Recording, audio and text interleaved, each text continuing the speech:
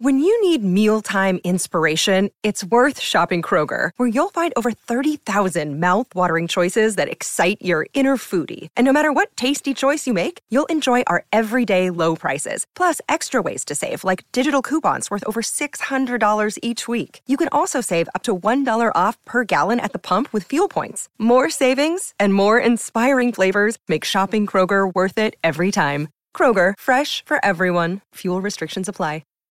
Why take one vacation with the family when you could take all of them?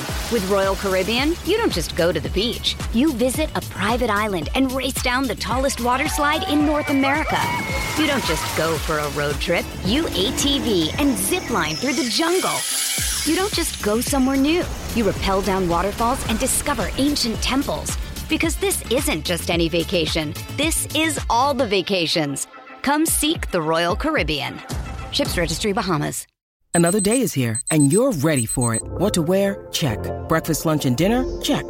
Planning for what's next and how to save for it? That's where Bank of America can help. For your financial to-dos, Bank of America has experts ready to help get you closer to your goals. Get started at one of our local financial centers or 24/7 in our mobile banking app. Find a location near you at bankofamerica.com/talktous. What would you like the power to do? Mobile banking requires downloading the app and is only available for select devices. Message and data rates may apply. Bank of America N.A., member FDIC.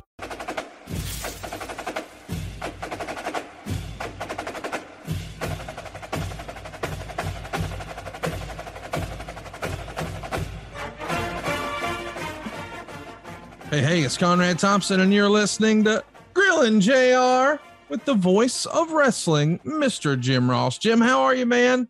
I'm good, Connie. I'm good. I've had a little issue with my foot this week.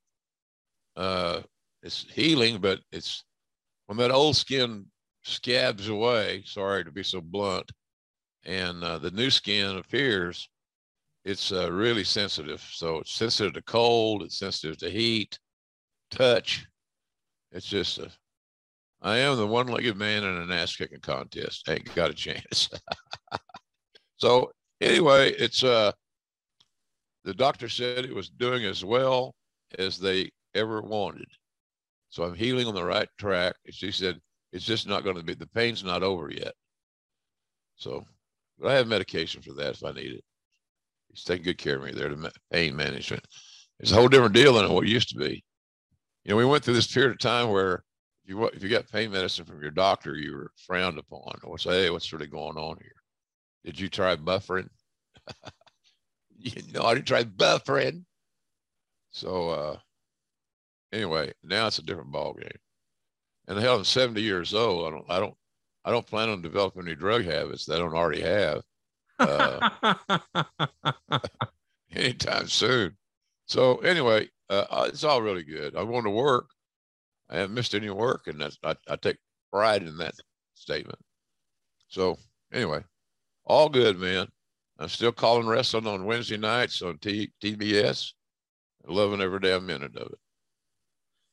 Well, we are so excited to be talking about our topic today. It's the man called Sting. And golly, man, what's new is old again, or what's old is new again. You know how it goes. Just is. Sting is still in ring, and you're still working with him all these years later. We're going to talk about maybe the most important year of his career, 1990 today. Can you believe that it's been 32 years since Sting won the world title? God, it feels like, I don't know, 15 years ago, not 32. Goodness. The typical pro wrestler answer, or former pro wrestler answer, I remember. He was wearing a plaid shirt and Nikes. No, I don't remember shit. I remember it happening. I think I called that match. I think. Yeah, you did. And when people hear me say that, I don't want anybody to misunderstand. I do care. It's just I've called so many epic matches, thanks to the talent now, not me, thanks to the talent, that, man, they cluttered up. Oh, yeah, I remember that. So, but I do remember the date. I thought it might be past. I thought it was probably overdue. Should have happened earlier. You got to have instincts to tag in somebody that's hot, and he was obviously hot. but we were obviously so unorganized, nobody was paying enough attention past the politics of booking. So anyway, that's how I looked at that situation. But Steve Borden was just a can't miss guy. And now he's back more focused. And I say that, people are going to laugh at me. He's older. He's a Christian. He has a different lifestyle. He has a different point of view and outlook. He has a new marriage. So he's got reason to have major changes. And he seems motivated to want to pass it back, Conrad. And he like Darby Allin. He's taken Darby under his wing, if nothing else, on traveling and planning a match or whatever it may be. So Steve has he's done a lot of, and he doesn't do a lot of ballyhoo, but he's really a good mentor to the entire roster. There's not one person on that roster a wrestler that wouldn't tell you they are little stingers to some degree at some point in their wrestling fandom. Everybody covers them every base. So anyway, that's what I'm thinking on that. We're really blessed to have him. He's that important to us. So I don't even think about his age. Tony Khan's not going to overbook him. Steve Borden's not going to let himself get overbooked. He's going to do things he can handle to maintain some level of sanity. So we're lucky right now in AEW to have him, just like the folks in WCW were lucky to have him back 30 years ago. 1990, man, what an important year. He's going to start the year as a horseman, but he's also scheduled to take on Ric Flair at Wrestle War. And this is a different type of booking at the time, where you have Sting, who's really over with the crowd here as a babyface, but he's a part of the Horsemen. The Observer would write, no idea what is going to happen in the main event, since Jim Herd apparently still wants the belt to go to Luger. Do you remember in your conversations, maybe in a booking committee, maybe while you're having a few cocktails with Herd, did he favor one over the other? Here in 1990, it feels like a lot of people felt like, hey, if it was going to be Luger's time, it was Luger's time a couple of years ago. Right now, it's Sting's time. Did you feel that same way? And what did Herd think? No, I thought Sting's time was maybe a year or two earlier, at least a year. Mr. Herd liked Luger because of his height. He's walking through an airport. He's 6'5". He looks like a Greek god. All those things are true. And that's what impressed Herd the most. He heard somebody say it about Vince. Turn heads in airports. Or so-and-so could walk through an airport, nobody even notice. You hear that too sometimes. Yeah. So I think Lex's height had as much to do with it. It sounds crazy, but he just had that stature. Right. The stature of a world champion. And with the wrestling people, Cornette's on the committee, myself, and many others, in and out, come and go, pretty much had the consensus. Sting should be our guy. At least at the start of 1990, Flair is leading the booking committee as much as Flair ever led, I guess. Yeah. But what was his gut? Was he saying, did he feel like Sting was the right opponent for him, or did he think there was still money in Luger? Well, I hate to not give you a definitive answer. I don't really know the answer. Certainly don't want to speak for Rick. I think Rick knew that Sting was special, but he also knew that Luger had that magical look. And if Rick's thinking with Rick's brain, and he is, he's going to tell you he can have a great match with either one of them. And he's probably right. Yeah, he did. So I don't know where he hung his hat, what side of the room on. I'm thinking just from a working standpoint. Hey, Nate, you want to go 30 minutes tonight with Sting or 30 minutes tonight with Luger? Well, I think he's going to say Sting. It's an easier match to construct and to put together. as much charisma and that intangible stuff, that it factor. Luger was non-paralleled, but he was a real. But again, that frigging look, man, you can't buy them. Oh, I guess you can buy them. You're doing that steroids, God damn it. So, well, whatever, Mr. Happy Face, and so I don't know what Nate would say. I kind of think he would say Sting, but I'm not 100% sure. Do you remember if there was a strong advocate for Sting on the booking committee? Was someone adamant, Sting's our guy, we got to give Sting a shot? Hurd. Mr. Hurd liked Luger. We've said that. And I think that's where his heart lied. And it was, in a way, Conrad, Mr. Hurd was seemingly trying to emulate the WWE. You got to have your Hulk Hogan figure. Right. We got to have that. We got a Hulk Hogan face in our locker room. So we need a big 6'5" guy or whatever, great body, to plug right in that spot. And that's not how it works. It's not how it works. There's nothing human about all of that. There's nothing who's connected with the audience and all those things. And who's got the best character, who's going to be able to lead the company, because you're going to put a whole lot on their shoulders when you make them champion, or at least you should. So, I think Mr. Hurd was a primary speaker for Lex. And it wasn't like Lex was unpopular. You're asking to make a decision. What do you think? You think Sting's the guy or is Luger the guy? Well, you don't have to be, you can certainly be unapologetic and say, I think it's Sting or Luger. So and nobody probably would have given two. As crazy as that place was, we talked about it a lot. We've done some great shows on the dysfunction of WCW back in those early days. But doggone, Conrad, is just for a lot of people in the Turner white shirt, blue jacket, red tie guys, they didn't know the difference. So they would think bigger is better. And who was bigger? And some people were going to shake their head like, JR, I loved him when he was younger.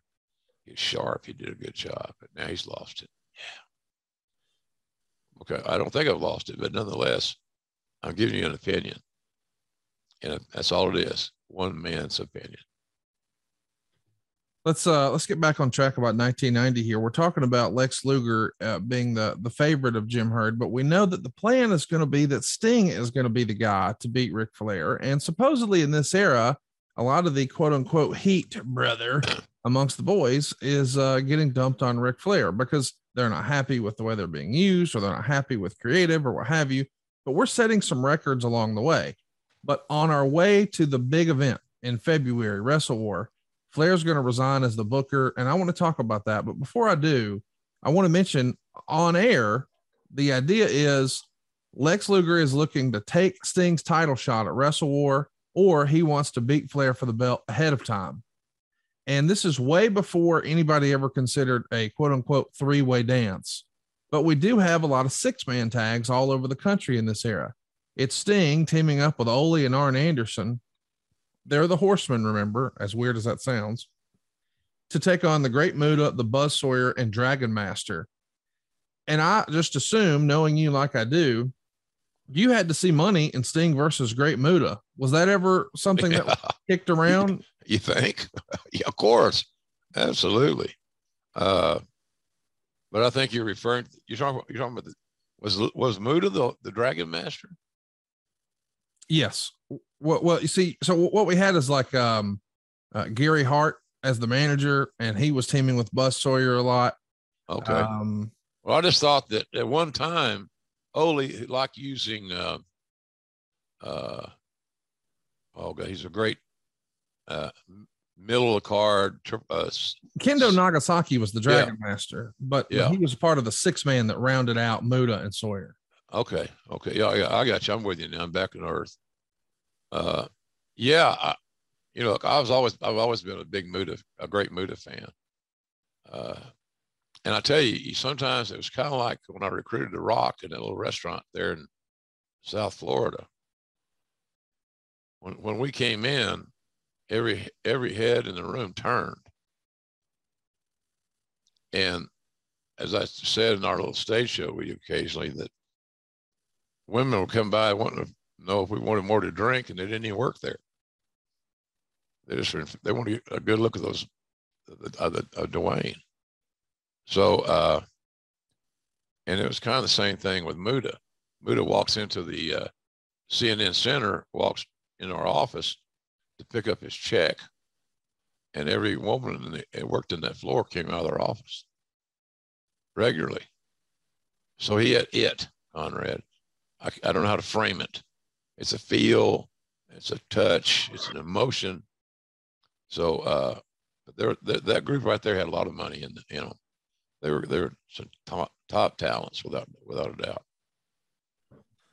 Well, as we get to the big event, the big storyline, because boy, it is it's at the Clash of the Champions, the February 6th event. This is where it all changes.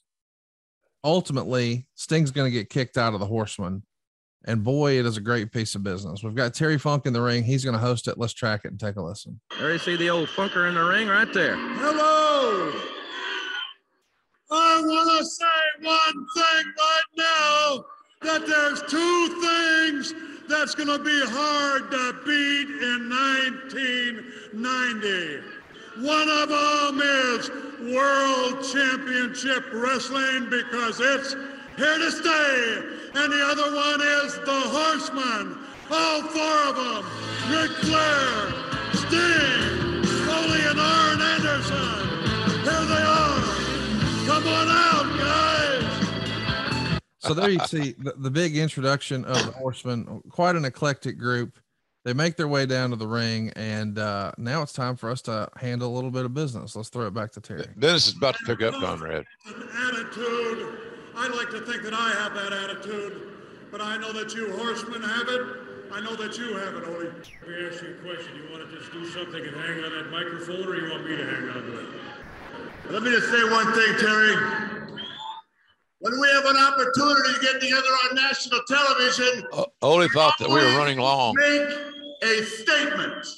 And tonight, once again, the Horsemen are going to make a statement. And on behalf of the Horsemen, the spokesman, Ole Anderson, has a few words. We want to make sure that everybody all around the country has an opportunity to hear what I'm about to say. And I want you in particular to pay attention to it, Sting, because you're the reason we're here tonight. I want you to know you're not going to be a Horseman anymore. It's over. No more Horsemen for this thing. Yeah, don't close your mouth a second. I'm going to explain something to you. I want everybody to listen real close, and you listen real close. When Rick called me and called Arn to come in here, it was for one reason. And the reason he called us in here was to get rid of you.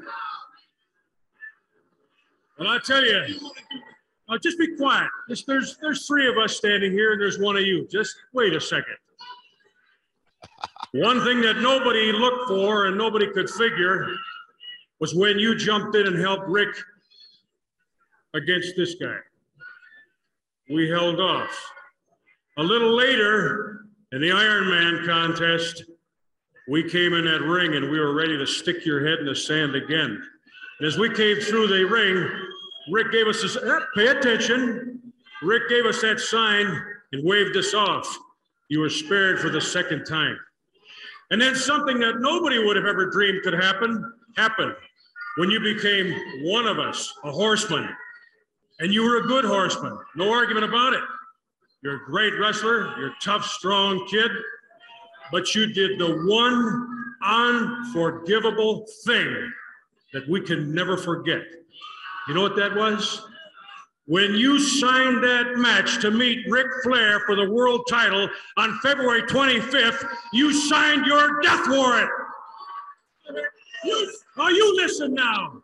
I'm going to tell you what I said to Rick. We all agreed we should just stop you right now. But Rick says, no. Now, he helped me one time. We let him live one time, but on one condition. And the condition is this. You go to the promoter, you go to Mr. Jim Ross or whoever you got to talk to, and you tell him that you're going to cancel that contract with this man. Wait a minute, get over here, Pat. Just listen. Too far. No, you listen to me, and you listen real good. Anybody, even a blind man, could see there's 3 of us and there's only 1 of you. We're going to spare your life. You got about 2 hours to make up your mind what you're going to do. And I'm telling you right now, it's only because of his nice kindness that we're going to let you live right here. 2 hours, you make up your mind. You go tell Ross, you tell everybody in the world on this national TV that you're going to give up that chance at the world title. You understand?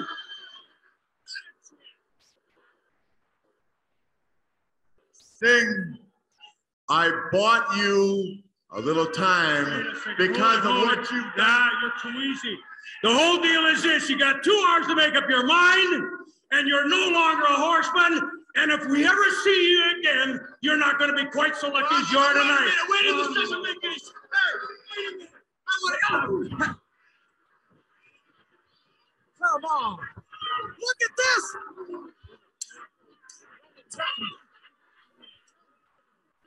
I tried to tell you. I bought you some time. Now do the smart thing. Smart up. Get out of this business. Get out of the contract. I cannot believe this. This is the greatest thing I've ever seen in my life. Oh. This is pathetic. Ric Flair! Absolutely pathetic. He gave the guy a chance. Well, he gave the guy a chance. Yeah, you're a big chance. Fans, we'll be right back. This continues live. Don't go away. We'll be right back. So there you go. What a masterful angle. It's great. Now we know Sting is no longer a horseman. He's got 2 hours to decide, but it feels like the decision was made for him. Great angle, man. Terry Funk and Ole Anderson and Ric Flair and Sting, just good stuff. And I got a shout out from Ole. How about that? No, it was well done. And I would say all those guys had a hand in, Ole may have been the leader and the creative. And one of the guys that certainly had great influence. But all those guys were able to contribute. I mean, look what you got there. You got Ole and you got Arn. Arn ain't a bad talker, in case somebody's noticed. Terry Funk can cut promos in the level of anybody. So, and always has been able to. That's one of his great skills. So I wasn't surprised it was good, but what I found funny after the fact is how many times Ole tried to get everybody back on track and stay within the time that they had allotted for it. Did you notice that? Yeah. So he was directing traffic in an Ole Anderson way, kind of like he would if he was the real guy. So it was a good piece of business. And literally 1 hour later, it all went to shit. Ole Anderson is going to replace Sting in the cage match, and Sting's going to run out to confront Flair. But as he's climbing the cage and gets pulled down, he blows out his knee. Yeah. And this is going to be a major blow to the point where you guys all come back and meet in Atlanta just to figure out what the hell do we do now. All right. On Tuesday, he's going to have surgery with Dr. Jim Andrews. Right. They're saying he's going to be out till August. Sting is hoping to beat that and come back in July. But we got a pay-per-view later this month, and we're scrambling to figure out what in the world do we do. We know we're going to go with Lex Luger that day for Wrestle War, but do you remember any other ideas being pitched around? There are crazy ideas. I suggested Muda, but the conflict there was his popularity. The face paint was cool. His moonsault was cool. He did a lot of cool shit that heels don't become heels for doing. That's not the traits you want to manifest in a great villain, is they do cool shit. I don't think. it gives you the wrong emotion. You have a hard time wanting to see them lose. And if you do not want to see a heel lose that you are booking, then you booked yourself into a corner. So anyway, yeah, I like Muta. He got nowhere, no traction. So it just we went with what we had at that point in time. I think we also discussed Rick Steiner, maybe. Wow. He was there, right? Yep. His name came up a lot because he was such a believable looking guy in the not in the puppy dog stage, or Scotty Steiner was also discussed at time to time. But, I think a lot of guys are worried about controlling Scotty. And it just was bad chemistry, Conrad. That's what I'm saying here. We weren't ready for that. There's no way to prepare for that. And we did. And now we got to go about developing plan B. And that was what was really touchy, to say the least. Hey man, let me give you a little life hack just in time for Mother's Day and Father's Day. I'm talking about paintyourlife.com. That's the place where you can get a gift that mom or dad will never forget. Real quick, do you remember what you got mom or dad last year for Mother's Day or Father's Day? Well, here's how you give a gift that they'll never forget. You find something that's meaningful, something that's personal. Maybe we're talking about their mom or dad who's no longer here. Maybe it's about a long lost relative. Maybe it's about their favorite pet who's no longer with us. Maybe there was always this dream that mom and dad were going to vacation to some exotic tropical island, but they never quite made it there. Well, all of those dreams can become reality at paintyourlife.com. You simply upload those photos. You can even use a photo right out of your phone. They can even help you combine photos to create one unique memory. You'll pick the artist. You'll even pick the medium. Hey, do you want oil, acrylic, watercolor, charcoal? You can even pick the frame. The whole process is less than 5 minutes to get started. You can get it in as little as 2 weeks, but along the way, you work hand in hand to ensure that the artist is nailing it. They're getting exactly what you wanted, and you're going to get that reaction you wanted from mom or dad. I'm telling you, this has been a home run for me. I've used it for my mom, for my dad, for my father-in-law, for my cousins, for my wife. It's great for any occasion, but with Mother's Day and Father's Day right around the corner, how do we show the people who gave us everything that we really care? I don't think you can beat a meaningful gift like this from paintyourlife.com.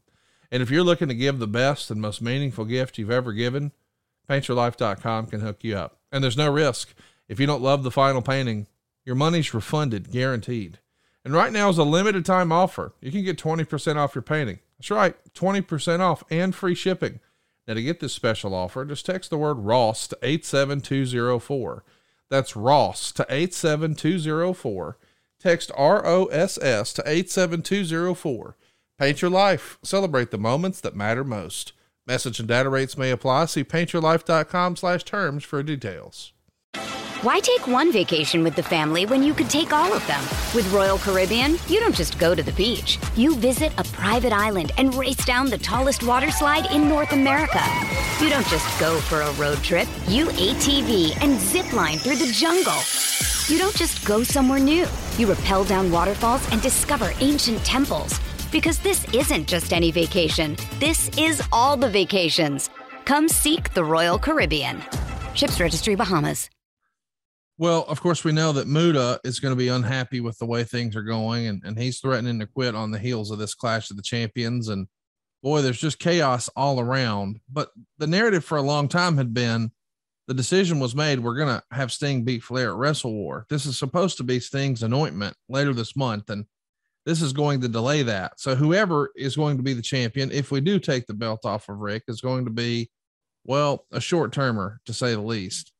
But on the other channel, just to add context to this, because it is sort of fun to think about, the Ultimate Warrior is about to become the man beating Hulk Hogan at WrestleMania 6. That would happen in April. In theory, Warrior was going to take down the wrestler of the 80s in the WWF. And here he is, this jacked up, wild hair, neon painted superstar. And here in the NWA, well, sort of the same thing. We were going to have this wild haired neon superstar take down the wrestler of the 80s in the NWA, Ric Flair, but that was supposed to happen in February, not July. But at this point, Your number 2 baby face, or your top baby face, is probably Norman the Lunatic with Sting down. And that's probably not what you're looking for in the main event. No. He's another guy who's miscast. I had a hand in that too, unfortunately. I'm not proud of that one. I brought Mike Shaw in from Calgary with the blessing of Stu Hart, who spoke very highly of Mike. That's all I needed to hear. And we brought him in. And then the Herd had the idea for the Lunatic. And he was such a successful heel as Makan Singh in Calgary. It wasn't even funny. He had some great runs there, multiple runs. And of course we changed it. Why? And somewhere in Herd's mind, I think he might say, well, that's what McMahon would do. He created his own character. Use this guy's basic skills, put a new coat of paint on him, dress him up different, send his ass out there. He never got over at all. And that was one of the big misses in my reign. If that's not a good word, but in my time there, we missed on was Mike Shaw should have stayed Makan Singh and been a monster heel, because he was 400 pounds if he'd have come back. Yeah. So he didn't get his shot. I felt bad for Mike. He deserved it. He paid his dues. Good hand. But we had so much turmoil and change and distrust in the booking committee that no one ever got on a quote unquote roll so they would be ready in case an extreme emergency occurred. And that didn't happen. That was not good planning. And I was part of that too. I was in those damn meetings. I'm not bragging about being in them, but I was in them. So Lex Luger's the U.S. champ, and maybe he's more of a heel, but boy, he's going to become babyface in a hurry. Now he's got to take on Ric Flair for the world title at Wrestle War. Sting's fresh off of surgery, but we still have him appear before the crowd, before the match, and they're just excited to see him. Towards the end of the show, though, he comes down to show support. And what do you know? The Horsemen come down and start putting the beat down on him. That distracts Luger. Luger goes to make the save. It's a big count out. And we end Wrestle War with a count out audience. But the crowd, man, they're chanting, "We want Sting." So it's clear if there was ever a debate about who should the guy be, it should be Sting. That's who the fans want. Yep. But boy, we don't want to wait till July, because now we've got to just stretch and kill time. And in theory, if Sting was anointed here in February, he would have been hot at your biggest time of the year from a live event standpoint, right? Yeah, he would have. It's just the stars that never get aligned. And that was we missed all the way around. Sting's timing, and then the injury occurred, which you can't control. You know, Lex wasn't ready for that role. He looked ready.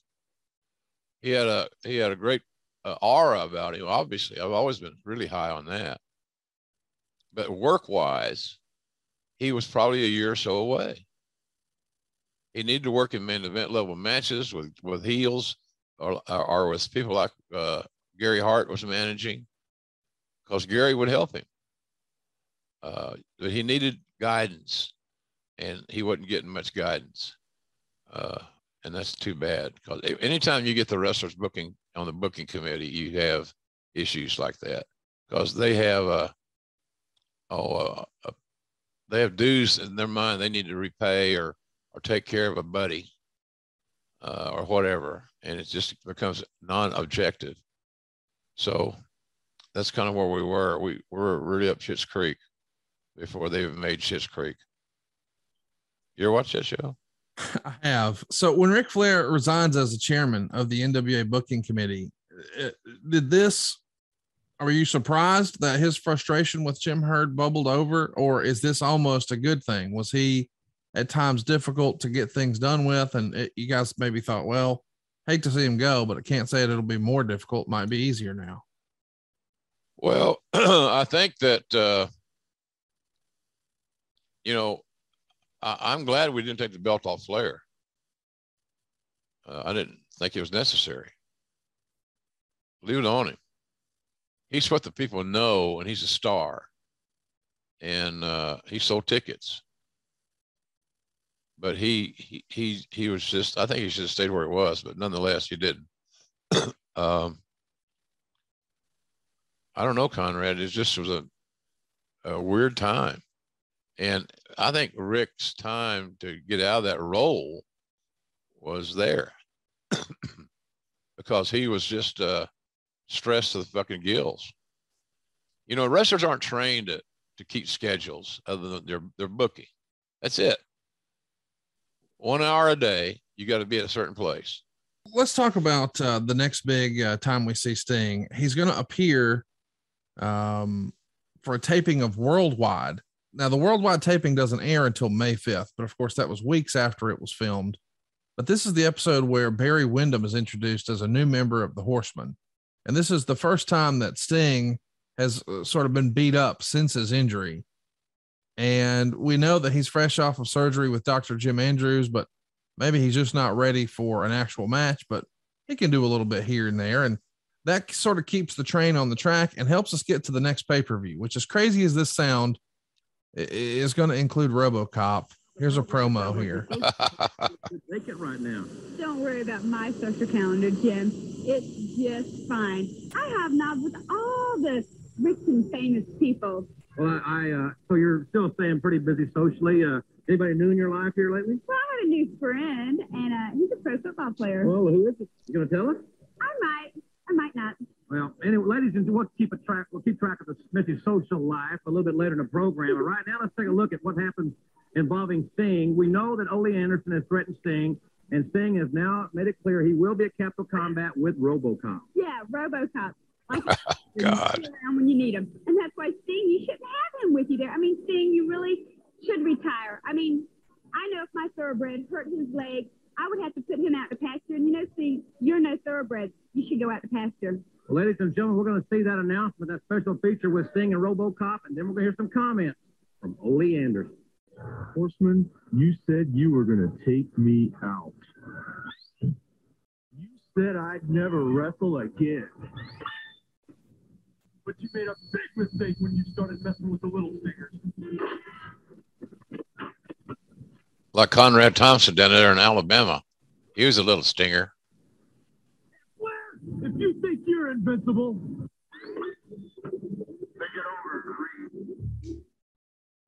so there you go. RoboCop is here, and we know we're marching towards the big pay-per-view. The story is that RoboCop is here to stop the Horsemen, since Sting is still not fully healed, and Flair's going to have the Horsemen in his corner for the Flair Luger rematch that goes down at Capital Combat. Yeah. Then the pay-per-view goes down. Obviously, this isn't something that creative come with. This is something that Turner sort of dictated and handed down. And sort of, they were emulating the WWE, Conrad. Yes, that's all they wanted to be. We got to have sizzle. We got to have a little showbiz. We have to have some entertainment with our sports, and that we've gone over. This has happened in this show already several times where we can point out where the motivation lies. The motivation lies in thinking that if we just emulate in a loose way the creative that WWE is parlaying, we're going to be just fine. And that's one of the most ridiculous analogies that one could ever think of. Well, as if it's not enough, Sting and RoboCop, they're joined by El Gigante, who we've talked a little bit about. And at least Sting is back in the action here, even if it is a little silly with RoboCop. But hey, if you're working with the Horsemen and you're the top babyface and you're not there, you're okay. Yeah. Along the way with Sting down, it does create opportunity, just like in traditional sports. When someone goes down with an injury, there's an opportunity. Guys like Junkyard Dog and Paul Orndorff get to come back. They're called the superheroes very briefly. Not all the ideas are great ideas. And then Ole Anderson is named the official booker on May 14th. So just a few months after Sting sort of or Ric Flair steps down from the booking committee, now here comes Ole Anderson. What do you think Ole thought of Sting? Did he see the money in Sting? I think he did. I thought he saw a young white meat babyface in the traditionalist sense. And that's what Sting was. You want to just break it all down, all the veneer off the persona. He was a very athletic white meat baby face that connected with the audience. So Ole's the kind of booker that even if you didn't like him, he's not going to turn down the money. Only thing Ole's going to turn down is the covers. Simple as that, man. So Ole was. It may not. Sting might not have been his choice, but based on the hand that we had and the hand that Ole inherited, it was the right way to go for Ole too. Well, Sting's going to have the dudes with attitudes on commentary. I should have made him a star.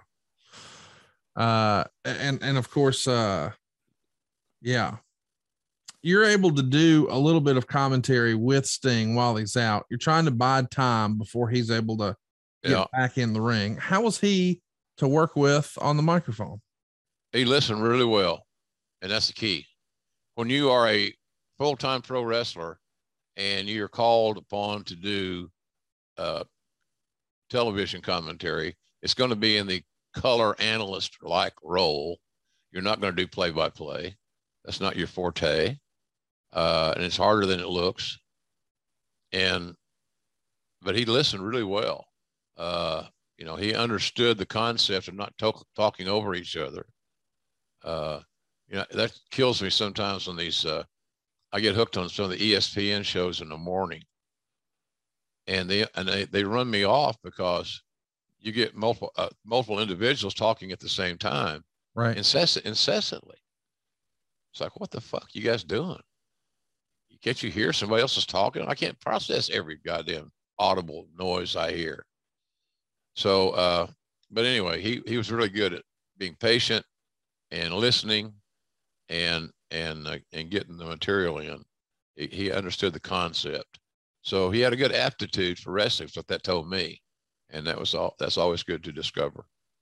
Of course, we know it finally happens. Great American Bash 1990. Go back and revisit Grilling JR number 10, which we dropped May 25th, 2020, where we talked about that show in long form. But this is the day where Sting finally becomes the man. I understand that Ric Flair signed a contract extension right before. He wasn't exactly tickled to be losing the belt, but boy, what a moment it is when Sting finally beat him. Huge celebration, huge pyro. And at this point, just as a frame of reference, WCW has never made a profit. They lost money in 88. They lost money in 89. It looks like they're, still losing money here halfway through 1990. But the hope and the goal is this is going to be the, as Bruce would call it, the fresh paint of coat that we're looking for. It was a big night there in Baltimore when Sting became the man, was it not? Oh yeah. Yeah. It was great. They've been waiting. Anticipation is like one of the great emotions that we can sell in the wrestling business or anybody else's business.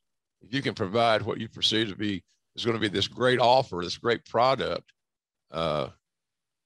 and you built to that moment, which is now in Baltimore, fans are more than ready. I think they came there and bought tickets to see this historic day. And to me, it just showed how much more valuable Flair was than people thought. He was as valuable in this point of the territory. Flair was as valuable as a challenger and an angry former champion chasing as he was as the champion, the heel champion, in my opinion. That's how valuable Flair was to our company. So, he did, I know he didn't want to lose the title, but he's going to get it back. So that's what I always told him. You're going to get it back. What the hell? When you guys start promoting this match, and we're plugging it and making sure everybody understands, hey, here's the big pay-per-view, Sting is back, and Sting and Flair, blah, blah, blah. Was there any concern that Sting might not actually be ready to go, that he might be coming back too soon? Yeah, there's always that concern, somebody coming back with an injury that was ahead of the forecasted date of healing. But, he trained awful hard. I think, I'm not sure if this was during the period that he owned the gym with Lex, Main Event Fitness there in suburbs of Atlanta. But I know we all knew how hard he was training. and that boded well for him. He got himself ready. And of course, we're going back and forth to Dr. Andrews frequently just to make sure along the healing process, everything's cool. There's no surprise. We don't want more surprises. So I don't think Sting would have gone back without, I don't think TBS, at least I don't think they're smart, so stupid they wouldn't make sure he was good. Because he goes back in and re-injures it, makes it worse. You're talking, lots and lots of money. So let's also mention Clash of the Champions 11 in Charleston, South Carolina. We would see Junkyard Dog take on Ric Flair. It ends in a DQ when Ole interferes. And at this point, Sid Vicious joins the Four Horsemen. And it's just a mess of bodies between everybody to brawl at the end of the show. In hindsight, was it the best association for Sting to be paired with guys like JYD and Orndorff? Probably not. But that's all we had. Right. We'd let it go to hell. And consequently, we didn't have a lot of choices, Conrad. No, it wasn't the best choice for Sting whatsoever. You hope, he'll get a little bit of a rub off of him. The match will be constructed where he stars at the end type thing. And but no, it wasn't the right people, but it was all we had.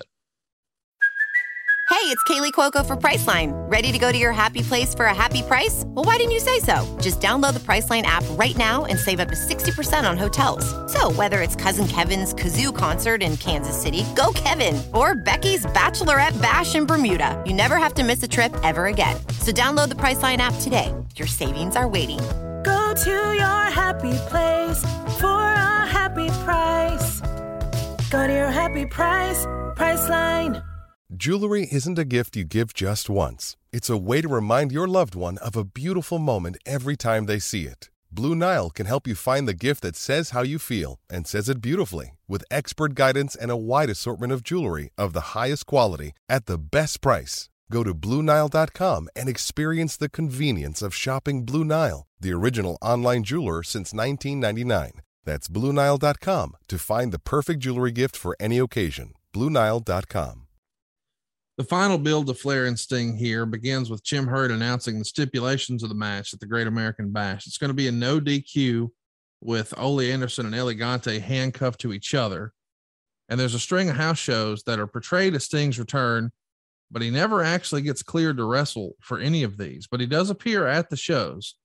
And Meltzer would say the poor houses are an indication they're now paying for blowing what could have been a good house show run by overexposing Sting to death. Do you think that's such a thing that you can overexpose a talent? Yeah, absolutely. No doubt. You don't want to take the shine off somebody.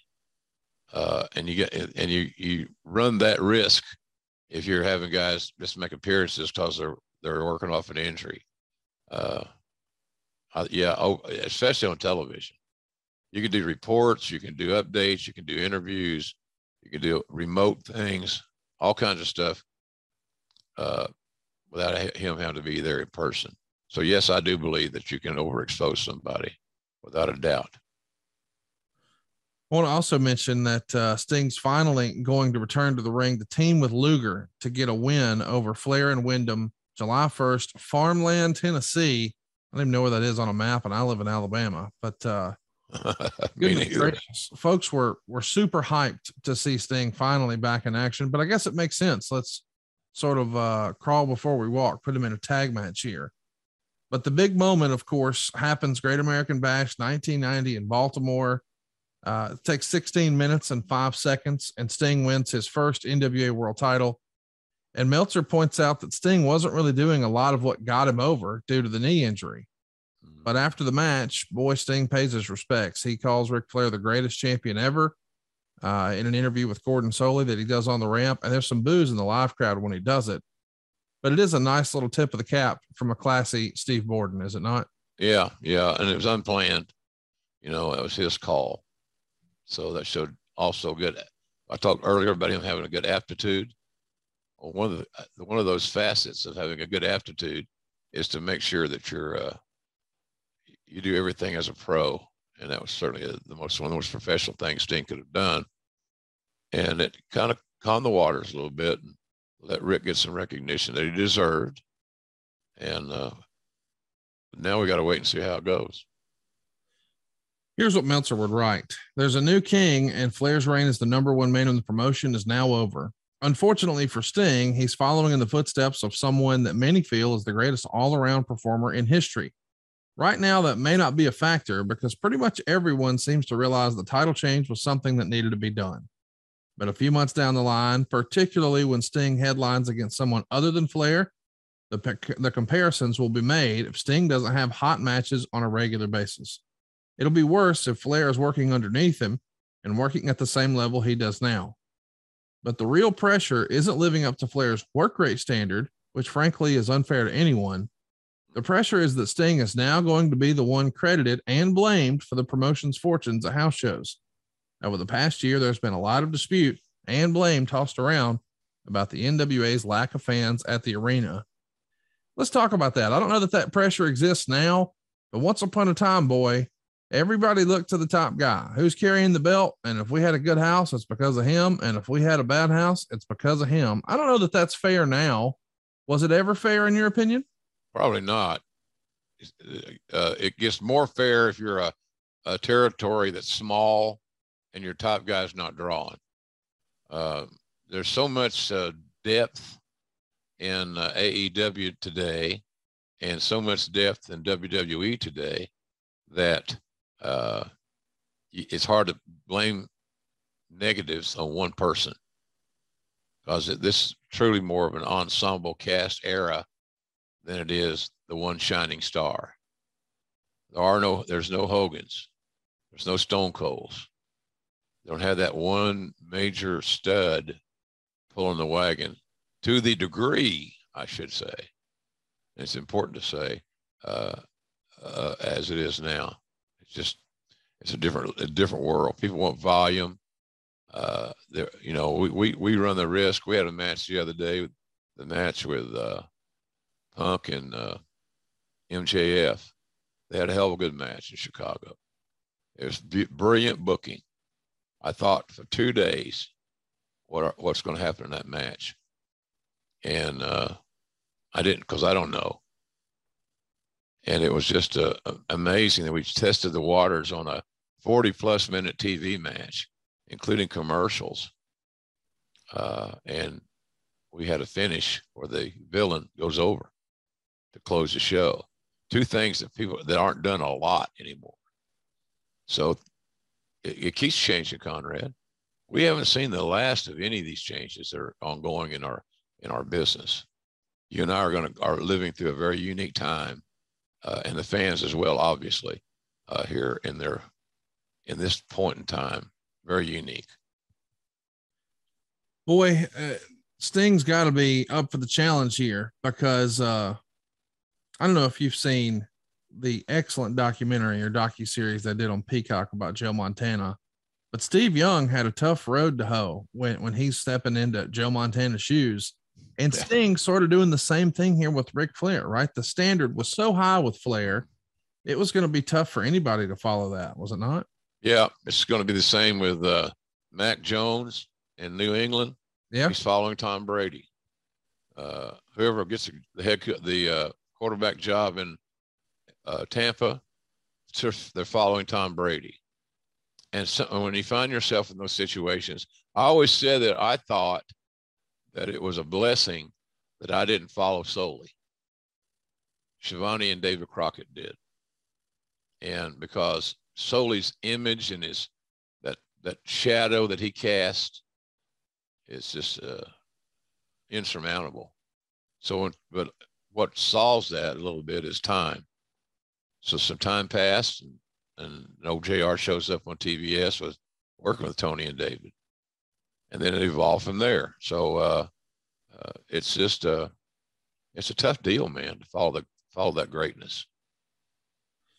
So the next night in Asbury Park, they're doing a house show, and it's notable because Gary Michael Capetta announces that Sting had defeated Ric Flair to become the new NWA World Champion. And when he makes that announcement before the matches start, there's a huge amount of booze raining in.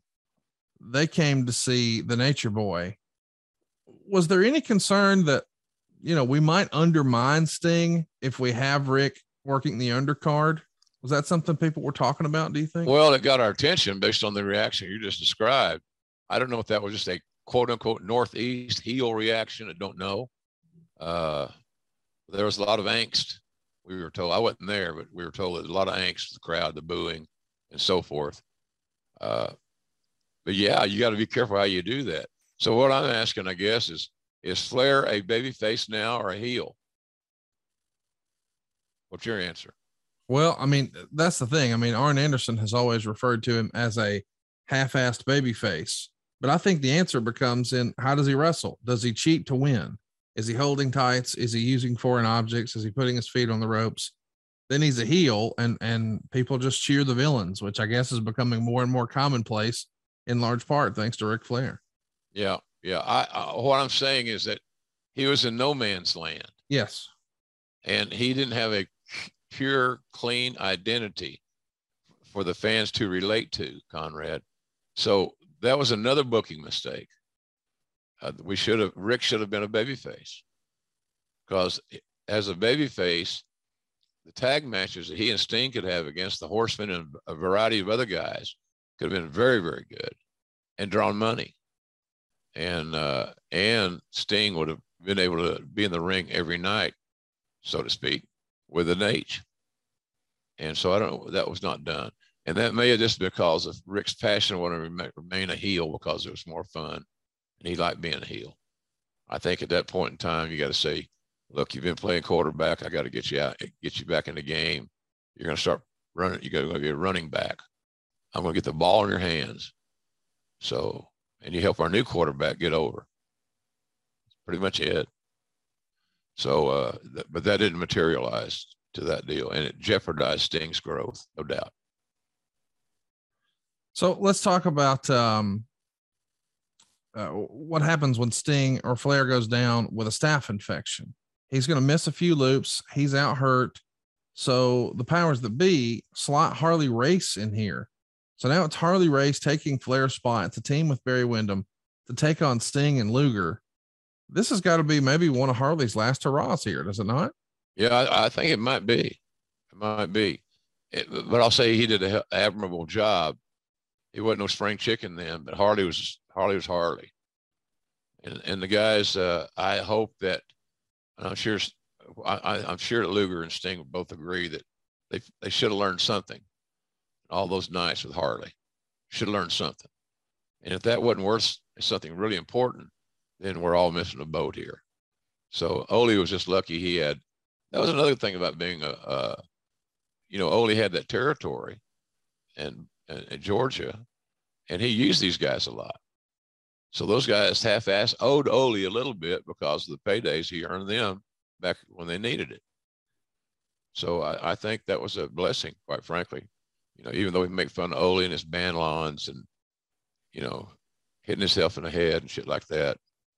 And, he's crass as hell.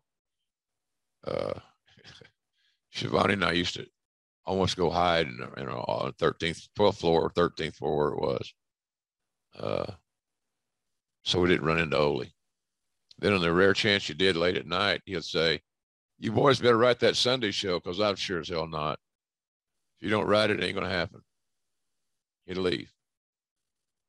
So Shivani and I would take all the existing elements that fit storyline wise, package them up, and do a show.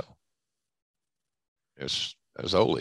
He was very unique in a lot of ways, but he was not a dumbass by any stretch. He understood the pro wrestling business. He's like Cowboy sometimes. His communication skills could have been used a little softening up, maybe. I want to mention that Harley Race here pops up for WCW at that Great American Bash show. And that's in early July. I think it's July 7th. Yeah, July 7th. But the reason I'm noting this is just about a month earlier, I think it's June 9th, Harley was arrested for operating a boat while under the influence of alcohol. He had a 23-foot boat in the Lake of the Ozarks. He hit another boat from behind. He sent 4 passengers from that boat to the hospital. 2 suffered broken legs. 1 had a collapsed lung. 2 others suffered lacerations. And this accident happened on the 8th, but on the 9th, they came and arrested Harley. But the irony of this whole thing, this famous legendary boating accident, Harley's not injured at all. Now his boat's totaled, and basically so is everyone else, but Harley just walks away. The dude was Iron Man, was he not? Yeah, he was. The good Lord had bigger plans, I guess, for Harley. Yeah. Because he, by all rights, he should have been dead. He had car wrecks, the same deal. Car couldn't even determine what kind of car it was. And that was the one Harley was driving. He walked away. It was the most amazing thing I've ever been around in that regard. But he also was a tough son of a gun. When you hear guys talk about who's tough guys and this, that, the shooters and all, everything, I wouldn't take Harley Race against any.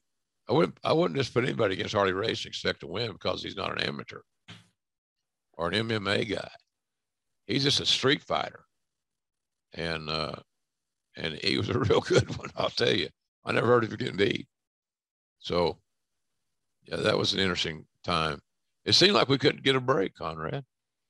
Sting gets injured in February. You know, Flair's he's going to reluctantly resign. It's just crazy. Well, the whole Harley Race substitution, they first go with that July 14th, 1990 in St. Louis, which makes a ton of sense, but we continue it in the Omni, and that's going to be protocol for a little bit. It seems obvious that we're setting up Sting to have an opponent in Sid. Sid's going to be his first big challenger. And I guess it makes sense to let the whole Flair Sting thing breathe a little bit. The houses aren't great coming off of Sting's win at Great American Bash, but in fairness, the house show business wasn't exactly setting the woods on fire beforehand. Do you remember Jim Herd or Ole Anderson, I guess, as he's heading up the booking committee, having second thoughts once they actually saw what was going on? Okay. Yeah, because we weren't selling tickets at live events. Yeah. People weren't leaving their homes, getting in their cars, loading the kids up and going to the arena and parking and buying a ticket. They had not made that level of a commitment yet to Sting, who again then, because he was the top babyface with the strap, is going to be getting the blame. And that makes, like you said earlier, it really doesn't make a lot of sense. There's a lot of guys in that card. And you wonder how many guys comes that go to Ole or whomever, booking committee, and say, hey, look, I know we're shorthanded. I'll do this, or I can do that, or I can shoot I got an idea to shoot an angle with so-and-so. I don't remember that anybody breaking the door down to get themselves booked or to get themselves noticed at all. It just was a very unique time. I think leadership, basic leadership, Conrad, if your company doesn't have it, then you know where you're going under. You got to have leadership. And that's the way it is. I mean, we talk about our goddamn presidential election in this country 365 days a year, it seems. Yeah. So anyway, it's crazy. But Sting should not have been given all the blame.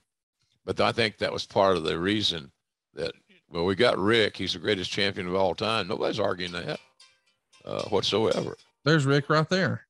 No, it's somebody else. So it's kind of fun to think about how both companies, both the WWF and WCW, are passing the torch. Hulk Hogan to the Warrior, Ric Flair to Sting. But now we're really searching for, man, we got to have something juicy for Sting to sink his teeth into. We got to get ready for these big pay-per-views. We got to have big opponents. We got to have big ideas. And as the story goes, as Ole is trying to come up with something that Herd will approve, he writes down the words Black Scorpion. And he didn't really have an idea beyond that, but seeing the Black Scorpion on there, boy, that got Herd's approval. Hey, that sounds interesting. Yeah, let's go with that. That's Broadway. That's sports entertainment. That's what I'm looking for, Ole. God damn it, Ole. It takes a lot of fuel to run this engine. You like that gin, man. So the talk in the Observer at the time was the reason for the Black Scorpion is really just to give Sting a clean win in his first high profile title defense, because there's not a lot of mid-level heels that anyone believe has a chance to beat Sting, or that the company maybe wants to sacrifice. And Jim, you've talked a lot about on this show about what you look for, you know, from a talent relations standpoint, that you got to have the right players, and that they got to be game day ready, and that they got to be team players, and they got to be reliable. It doesn't feel like in this era, WCW had a ton of those on the heel side that Sting could play with. Very frustrating. Very frustrating. We did not have the table set for Sting when he became champion. Simple as that. Simple as that. He hadn't been healthy long enough consistently to build any creditable momentum. But still, he gets the blame for the house shows being down and so forth and so on. It was the company's loss. The company's dropped that ball. And you always got to have some depth. That's the one beautiful thing I'll say about the two big companies today, AEW and WWE. They got depth. They got bodies. They got a huge cast that they can draw from. And we didn't have that, man. And you'd think, wow, how could a company that big and that much money not have it? Well, we discussed those reasons. Leadership, turmoil, lack of trust, everything you don't want to deal with in a pro wrestling company with guys that are insecure and a little paranoid. And the roster is a changing. Let's take a look at the roster in 89 versus 90. Some of the budget cuts are folks who are just leaving for greener pastures. Ricky Steamboat, Terry Funk, Great Muta, Steve Williams, Terry Gordy, the Road Warriors, just on and on.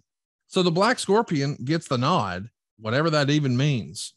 I'm not suggesting that Sting was maybe a political animal, but I am trying to wonder, does he ever raise his hand and say, hey, the Black Scorpion, what is that? Are you kidding me? What are we doing? I think we all did. Yeah. Who didn't? You know, I'm trying to explain a character that I've never seen, nor do I know who it even is. And ironically, at that point in time, the storytelling to get it kicked off, none of us knew who the Black Scorpion was going to be, because Ole didn't know. I remember one place he tried Al Perez, good looking kid from Florida, good hand, good body.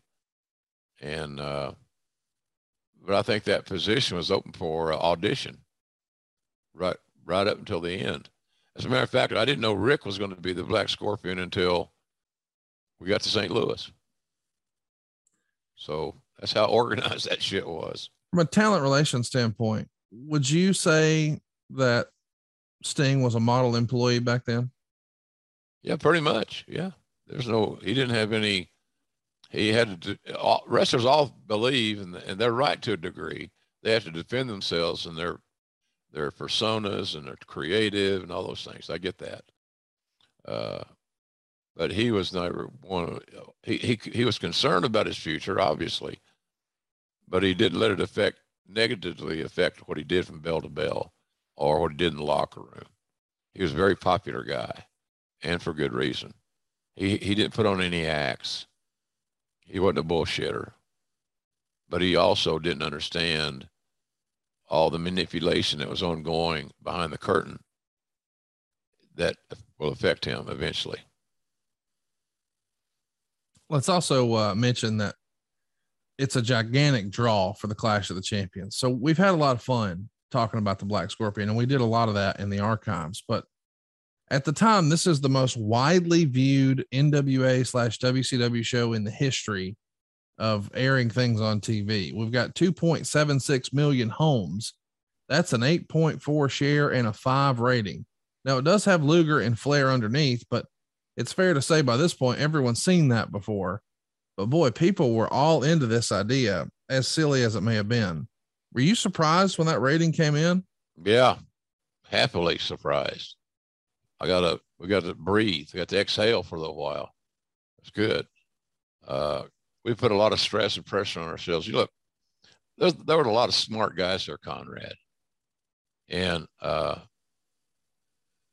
we had some really strategic thinking individuals. but we had too many bosses. You know, Jim Herd should have just let Ole book it, or whomever was the booker. Rick, he should have left Rick alone, and it would. Rick needs to leave you alone. That's what needs to happen. I don't even know who these people are. So the bell rings, and it's Sting versus Al Perez. It's not exactly Sting versus Flair, and it shows. It's not a great match. It doesn't really do Sting any justice. Meltzer gets 1 star, but it's the most eyes in television history for the company. In hindsight, does this hurt Sting, do you think? I don't know. It got him great exposure with a lot of eyeballs. That never hurts anybody. Unless you go out there and have a complete, utterly embarrassing stinker. I don't think it was a stinker, but Meltzer did, apparently, with 1 star. But that's cool. That's his opinion. I can't see how's it hurting him with that big audience. What would have hurt him really significantly if we had shit the bed and they didn't have good ratings that night. And he's the headliner on a long-awaited return, et cetera, et cetera, et cetera. So I don't think it hurt him, but it could have done him so much more good with a top quality, ready to roll opponent. Al was an available talent who wasn't booked anywhere else. He was a good, solid hand, and he was, this is the key thing, he was available. Simple. So it was not, Sting didn't get a lot of favors done to him on his championship reign a few hours. The Observer would have this to say. Sting won with a clothesline into the buckle and pin. At that point, a second Black Scorpion came up the aisle, and we were told he was the real Scorpion, and this was all mind games. While nobody could understand how Jim Ross would immediately know the other guy is the real Scorpion and how the first is a fake. I'm on the booking committee, goddammit. I'm on the booking committee. Told me. But if I presented it that way, Conrad, then JR made a big mistake. But there might have been a direct order to make sure that, you know, maybe I didn't use good wording. I don't know. But nonetheless, if I did it, I didn't go into business for myself. I did it with the direction of whomever was writing the show, and be sure you say this. Okay. Sure. Well, and of course, before you know it, we've got the Sid Vicious match. It's finally going to happen at Halloween Havoc. There's been months of teasing this where he attacks Sting after the match. And Sting's 2 biggest matches after winning the title. It's good workers making him look super strong. That's what got him over. But now that he is the champ, now he's unfortunately tasked with doing that for others, which means instead of Ric Flair helping carry him to a great match, now he's got to do that with Sid and whatever this Black Scorpion mess is. It almost feels like there is a creative disconnect, but I don't know another way to classify how just discombobulated this booking committee was in 1990 with everyone anxious because of Herd. Flair's playing hokey pokey. Ole's just writing random shit down on a pad. This is kind of the result, is it not? Yeah.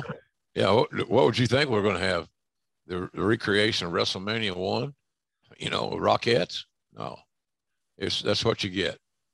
You harvest what you sow. And we were sowing bad shit. It just wouldn't be good. It would not be any cake that I would want to sample. And I like cake.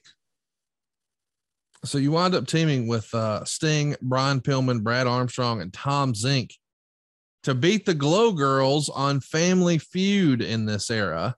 We see this picture float around all the time. What do you remember of this experience? Well, I had a great time. I remember that Pillman and Zink never went to bed. And they were out doing what young, virile, muscular TV stars do. And I don't know. I didn't hear any dirt. My God, there was dirt, Conrad. I think they had sex.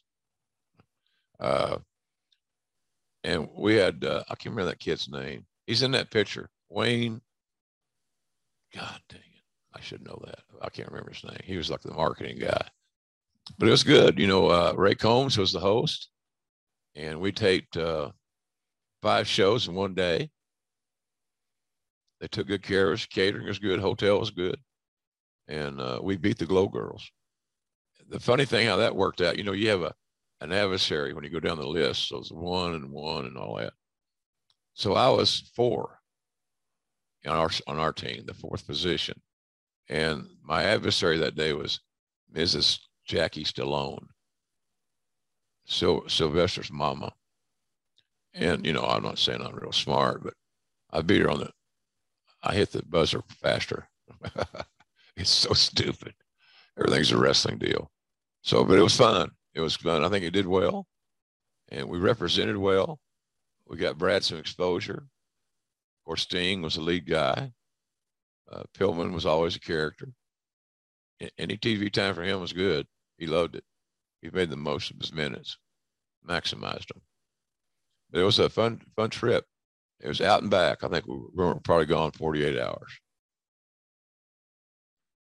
So let's talk about what's next. It's all about Sid Vicious, but Sid is trying to win the belt. Black Scorpion is trying to win Sting's soul. And we're getting all these clues about who the Black Scorpion is. We're told that he's from his past and that there's something involving Tulsa. It just feels like we're just making shit up here. I think we probably were. I think you probably got the right idea, Connie. Bringing it Tulsa. Of course, that's where Sting got his second start. First start in Memphis. Rick Bassman sent him out there to work for Lawler and Jarrett. They didn't last long. They were considered busts. Cowboy took them because we needed bodies. Anytime you can get new talent, you hope that if it's a team, the best thing is for the team to get over and start drawing money. But the other thing that's more likely to happen is one of the two will spin out and become a big star. In this case, both Sting and Warrior became big stars, but Warrior didn't see eye to eye with Cowboy. He didn't believe in rules. He didn't work on time, little things like that. So then he went to work for Gary Hart in Dallas for Fritz, did Warrior. And we kept Sting, and Sting was, I think, the caveat on that whole buyout thing for JCP buying out Cowboy, that JCP got Sting. But again, I don't know how sold Dusty was on Sting. I don't know that. I think he was pretty sold on him, but I'm not sure. And basically the booker just didn't want to create bad tracks and create a situation where he's going to have to discuss this with the Horsemen because everything's about TV time. And you're dealing with some smart dudes there. So, yeah, it's interesting times. But Sting was the caveat of that whole buyout, in my view. He said, for whatever reason, and maybe you asked me earlier if he was a model employee. He really was, in my view, and I think that hurt him. His squeaky wheel gets a little grease. He should have squeaked more. And all he would have to do is he was so coveted, they didn't want him to know it. Right. So I don't know. I've always felt bad about that. You know, we didn't do a great job of preparing Sting for his entry and development and have a couple-year plan. And you're going to win the title in 2 years or whatever it's going to be. All those things can be done unless the cooks in the kitchen are also, creating the guitas for the food they're cooking. It's just not good. Not enough objectivity, and at least in my opinion. But we failed Sting in so many ways.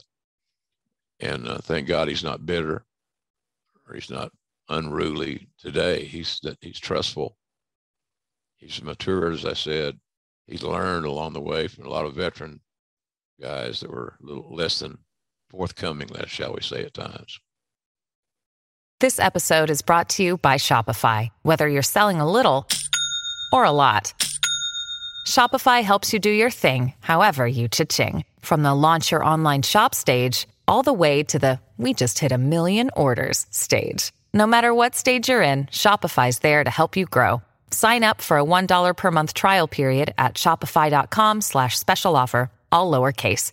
That's shopify.com/special offer.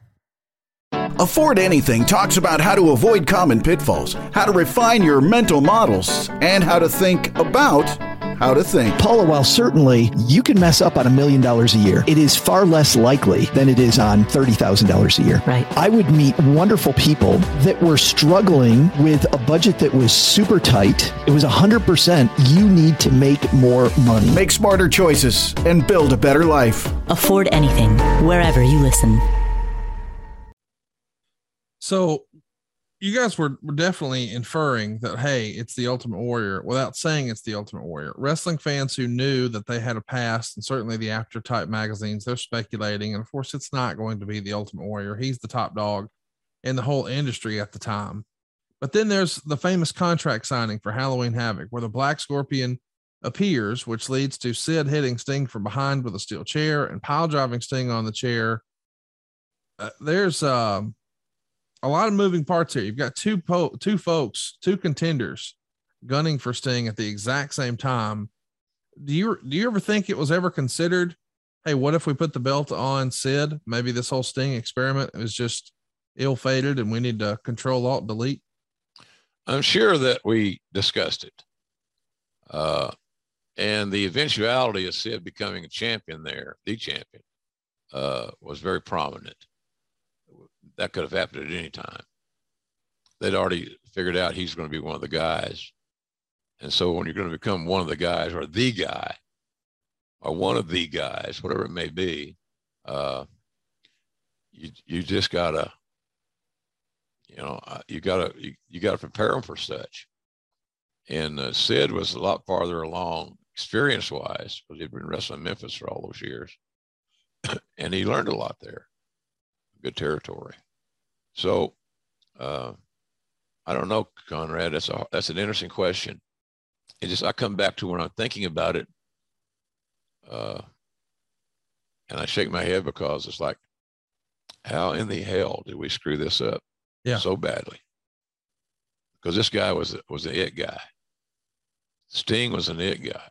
When you and I first met, and we were talking about our fandom and who kind of got us interested in things of that nature, it was always, your take was always, I was a little Stinger, which I found to be somewhat humorous. Yeah. To say that Conrad's a little anything. A little anything, yeah. But seriously, you were a little Stinger. And you weren't alone. He was mismarketed, mispromoted, and was not given the time to become what he eventually became. So let's jump on and talk about the house show business. It's actually booked with Sting and the Scorpion, of course, because why not? It drew the big record rating. That's what we need to keep up. So it's not always the same guy either. And my question is, and this is a kind of fun sidebar, were you there or at least aware of Tony Zane portraying the Black Scorpion and then being arrested in the parking lot after the show for marijuana possession? I don't remember that. I'm not denying your story. But I don't remember that one. And I remember Tony Zane, mid-card heel, fundamentally sound, worked the territories, probably had 3 times as many matches as Sting. But I hadn't heard the rest of the story about the weed in the parking lot. That's crazy. It is crazy. And it's also crazy that Starrcade, the granddaddy of them all, the precursor to WrestleMania, is going to be Sting versus Black Scorpion, because why not? It drew the biggest rating, even if it is silly. But Halloween Havoc, man, that's a horse of a different color. We finally see Sting and Sid Vicious face off. This is one of my favorite guilty pleasure pay-per-views. In front of 8,000 fans, Chicago's UIC Pavilion. Before the match, there's a segment with Tony Schiavone and Sting, and well, it features the Black Scorpion, a woman, and magic. Boy, this is not the NWA we grew up with, is it not? No. Again, is that edict from up above to become more WWE like. Yes. And be more entertainment. We need more entertainment in our shows, because we're convinced that people that really like wrestling may not watch a Clash or something. What? Because there's too much wrestling. That's what you're saying. And where did you get that information? Is that your own personal gut feeling, or is that some high dollar research we've done that people that watch wrestling don't like to watch wrestling? You got to help me here on that one. So it's just, we kept getting our toe back in the wrong water again and again. Let's talk about what Meltzer said of the Halloween Havoc experiment, if you will. Creativity versus credibility. In pro wrestling, you really can't have both. The more you have of one, the less you have of the other. Without a doubt, the finish of the Sting Sid Vicious main event was the most creative finish to a major NWA show in many years. It ranks alongside the twin referee finish of Andre and Hogan in the NBC special for creativity. Sting kept the NWA title, beating Sid Vicious in 12 minutes and 40 seconds. Vicious was cheered by more than half the crowd live. The match itself stunk for a main event, though no fault of Sting. Sid just can't work, but he sure does look phenomenal standing still. The finish saw them brawl, if that's what you'd like to call it, to the dressing room, while Flair and Anderson came back out to divert everyone's attention. They got back to the ring, but unbeknownst to everyone, it was Barry Windham dressed up like Sting. Windham collapsed on a body slam attempt, and Vicious pinned him to apparently win the title. Fireworks went off, balloons started flying everywhere, as if he had just won the championship. Then Sting comes out with a rope around his wrist. Apparently the storyline is that he was tied up and is now broken free, and he ran to the ring while the fake Sting ran away with the ref watching, and then he restarted the match. Sting hit Vicious with the belt, splashed him in the corner, and cradled him for the pin, half a star. So it's a lot to unpack. It's compared to maybe the biggest money angle the WWF ever did with the twin referee thing on the main event on NBC with Andre and Hogan and both the Hebner boys. But this was really, really creative, if not a little silly, to allow the match to be restarted, but then also allow Sting to hit Vicious with the belt. Well, that should have been a DQ, but whatever, what do rules matter? Yeah. The creativity is there, but maybe it's still a miss in execution. What do you think of this? I thought there was a precedent for virtually everything we just discussed. Yeah. So restarting the match, seen it. The body double, seen it. So it was nothing really new. My problem was it was trying to put everything like that in the same match. It was too much, too many elements to try to unpack, as you say. And I don't know, man. It's just they're trying to protect Sid. They're trying to get Sting over. You can't do both.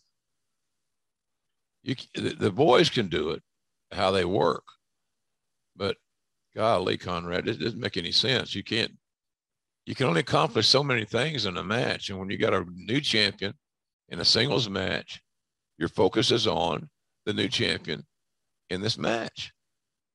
And Sid gets a shine and gets some heat. Sting makes a great comeback and wins. That's the simplicity of this whole process. And that for many of us, we were so disillusioned that Dennis had gotten to this level.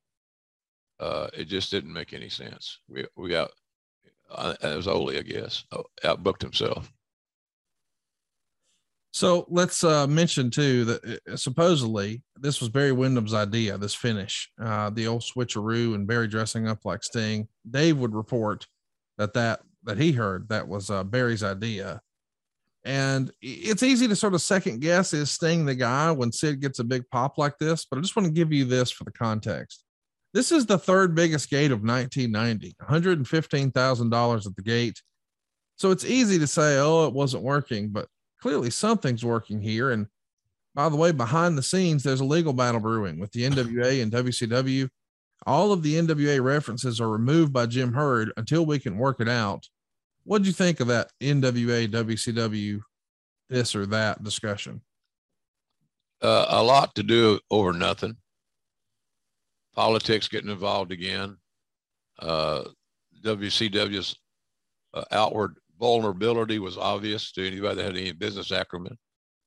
So I can see where the NWA guys thought they might create, they're looking to create some money. Why else would they sue, Conrad? Right. They didn't want a letter jacket. They want a check. So much to do about nothing. And I don't know, you'll tell me here in a second. I don't think anything significant ever really came of it. No, I mean, there was a lot of back and forth. Ultimately, you guys are just going to move away from the NWA completely, but it happens in 1991. Let's talk about the buy rate. When the buy rate for this show comes in, it's 160,000. And that's way down from Flair and Sting back at the Great American Bash. They had 200,000 buys there. So you would think, oh, we lost money. Not the case. Halloween Havoc had a higher price tag. And as a result, based on the increased price, even with 40,000 less buys, it's still a more profitable show. But I'm sure, at least on the outside, folks could say, well, that means things are down. And candidly, over the prior year, they are down. Halloween Havoc in 89 did 175,000 buys, and that was a different lineup. Obviously, we had Flair in the main event there versus here. He's not, he's just in a tag match. And I think maybe that had more to do with the way Flair was used, not necessarily not being the top guy, but in a tag match. But maybe that's the thinking, that if you have Flair in a singles, he'll outshine Sting. It's sort of damned if you do, damned if you don't, isn't it, Jim? Yeah, a little bit. Sure is. But Sting's got to raise his game. Yep. Knowing the lay of the land, and all due respect to Steve Borden. And he needed to raise his game a little bit and keep getting better. He's very athletic, so he was going to get better. Had a great aptitude for the business, so he was going to get better. But nobody gave him patience. Just the patience was basically eliminated. So, but it was a tough deal. Again, my theory would have been to make Flair a babyface. Yeah. And he become Flair's ally. And then a year later, all this nasty stuff we're talking about now, the Black Scorpion, all that stuff, and maybe a year later, it rears its ugly head somehow. Now you got Flair Sting. And after what all Flair's taught Sting, it should be a hell of a match. As far as psychology and so forth, they're getting to know each other really well. So I've seen them have matches I thought were really good. They were almost like an automatic pilot. They'd work together so much. But they always seem to put a little twist to it and make it different, especially the TV matches, pay-per-views and the clashes and things. So it was tough, man. Sting was up against the wall. He was almost in he was in a no-win situation. The way that we were booking Sting, he was never going to get over to his potential. Well, the Black Scorpion is going to challenge Sting for a match here at Clash of the Champions, but he needs to be in a cage match to protect him, to allow him to do all of his magic. And of course, it's announced that Dick the Bruiser will be the special guest referee. Mistake. Of course. And then Clash of the Champions 13 comes around. We covered it in the archives, but as a reminder, little tease of why you should go listen to this. The Black Scorpion spins a man's head around, and there's a tiger there. Yes, this is real. This is WCW in 1990. And it's announced that Starrcade is once again going to be Sting versus the Black Scorpion. This time it's a cage match. It's title versus mask. And around this same time, we stopped calling Sting the NWA World Heavyweight Champion or just the World Champion. And now we call him the WCW World Champion or the World Championship Wrestling World Champion. And I guess it's kind of weird in hindsight that Sting is the last NWA champion recognized by the NWA and WCW instead of Ric Flair. But I didn't know that. The run up to Starrcade, we've got Sting cutting promos on Sid again. So it feels like, all right, we're going to get this Scorpion business behind us, and then we're going right back to Sid. When are you told that it's going to be Flair as the Black Scorpion at Starrcade? In St. Louis in the locker room. Wow. Yeah, it was. I remember that card because it's in St. Louis, right? You It said is, that. yeah, that's right. In one of my favorite cities, St. Louis, as far as just wrestling history and respect for Sam Muchnick and what he had meant to the business was significant in my world, because I'd heard about Sam Muchnick every day of my career from day one, getting into it for years and years. And he was a power broker. I've heard him and Cowboy talk, Bill was not going to join the NWA because he didn't want to pay the dues. And he also said the legal entanglements were potential, that if he didn't get some dates on the champion, Cowboy, even though he wasn't a member of the NWA, there was some sort of collusion to prohibit business or something like that. It made sense, and it made sense enough to Mr. Muchnick that he went along with it, because we got dates on Flair and Mid-South all the time. Rick liked coming there, and Cowboy always had opponents ready for him that could go. So and Rick liked traveling out there. He had a good time. So, and I was his babysitter, which almost ruined that second marriage. It didn't do it any favors, I'll say that, because I couldn't tell time. So I got home a little late, 10 times. I don't know. It was often, but it was fun. But I was having more fun then, I promise you, than all that this Sting's portion of Sting's career was no fun to work there. Very frustrating. And I know what Shivani would say. Was he there then? Yeah, he came back for this. He came back by RoboCop. Yeah. Okay. Well, how about that? Yeah, he left Hulk Hogan and the Ultimate Warrior to come back for RoboCop and immediately regretted it. Yeah, we all regretted it. We didn't even regret Tony coming back. We just regretted what we were trying to call, because they dropped those things in your lap, expecting you as a broadcaster to make some sense out of it, and at least get by without it being too ridiculous. But that was challenging to do when people's heads are swiveling and there's wild animals being processed and all that stuff, man. So it was not good. It was not good, Conrad. I take a lot of pride in what I do. I'm a lot better at doing wrestling than I am at gimmicks. I'll say that admittedly, but we were short on wrestling, and we had guys on the roster that could damn sure wrestle. Were they as good as they were back in their primes? Nope. But they could still go out and give you 7 or 8 minutes of quality time, and you move on. And you notice some of those match times we discussed here with Sting, unless it was Nate's, 10, 12 minutes.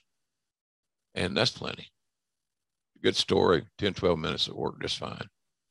So, but that's wasn't the perception of what we were doing.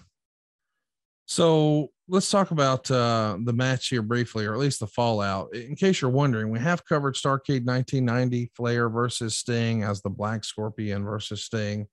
That was Grilling JR number 89 from December 24th, 2020. Go check that out in the archives. But I do want to mention that this is interesting because, well, here's what Meltzer says. Probably around late November, with the house show situation reaching a new low, the decision was made to go back to Flair. Originally, the change was to occur at Starrcade, with Flair wrestling as the Black Scorpion and winning the title. But Sting didn't want to put Flair over in that scenario.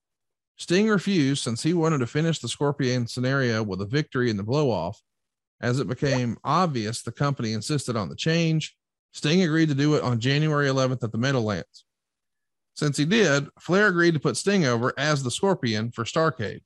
So it's a little thing, but in hindsight, would that have been better to give the Black Scorpion a run if it really was going to be Sting and try to find a creative way to finish it off? Or is it better just, man, let's just shoot this angle in the head and move on? Yeah, the latter, definitively. Yeah. Let's get out of this shit. We got a chance to divest ourselves of this incredible storyline, and it's not working to any large degree considering the TV time it's getting. It's not the best thing for our future, the future of the business there in Sting. So if we can get out of this shit, let's do it. Let's, You know, the old fish or cut bait thing, you know about that. You can fish or cut bait. Well, we need to cut bait. Time to go. And that's what we did. And he also made Flair happy. That was important. Because he got something back on the trade. He won a debate. He won a little argument. And for guys like him that are used to steering their own boat, by and large, that meant a lot. So, you know, one of the old philosophies of pro wrestling is that whatever you do, get your main event in the ring. And I've been involved in some situations like that. The Jarrett China thing was kind of that way. You acquiesce to the guy to get the match in the ring. Then you figure out how quick you can say adios. So that's kind of where we were with that. Well, let's talk about the match here. Meltzer would say Flair pinned Sting in 20 minutes and 38 seconds to regain the WCW title. Crowd was split 50-50 in the first 8 minutes. Sting got the larger pop coming out, although Flair was obviously very much respected. When Flair and Sting did their yells, a spot designed to put over Sting, Flair got a bigger reaction for his. Sting got every bit of big as an initial reaction, but suddenly a lot of boos. Sting wasn't really into this match, which held it back, but it was still better than anything else on the card. The match was nowhere close to the same match these two had in the same building in August, however. The crowd became more and more pro Flair as the match went on. He's basically doing his normal routine with the pacing being slow and all action with no rest spots, and the crowd's totally into it. The finish saw Sting come off the top rope and hit Flair and the referee. So now Sting has Flair pinned, but there's no ref. So Sting puts Flair in a small package, but again, there's no referee. When the ref finally recovers, Flair hits a shoulder block and fell on Sting for the pin.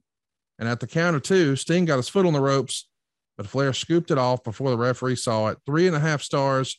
Ric Flair is your world champion. And it happened January, Meadowlands, 1991, in the middle of a freaking blizzard. Do you remember this? Yeah, it's chilly. I'm glad I took my coat. Yeah, I remember this. Just Conrad, we had gone, our group, and it was almost like a group of individuals, which is what it was technically. But that group of people that were on the booking committee went through hell.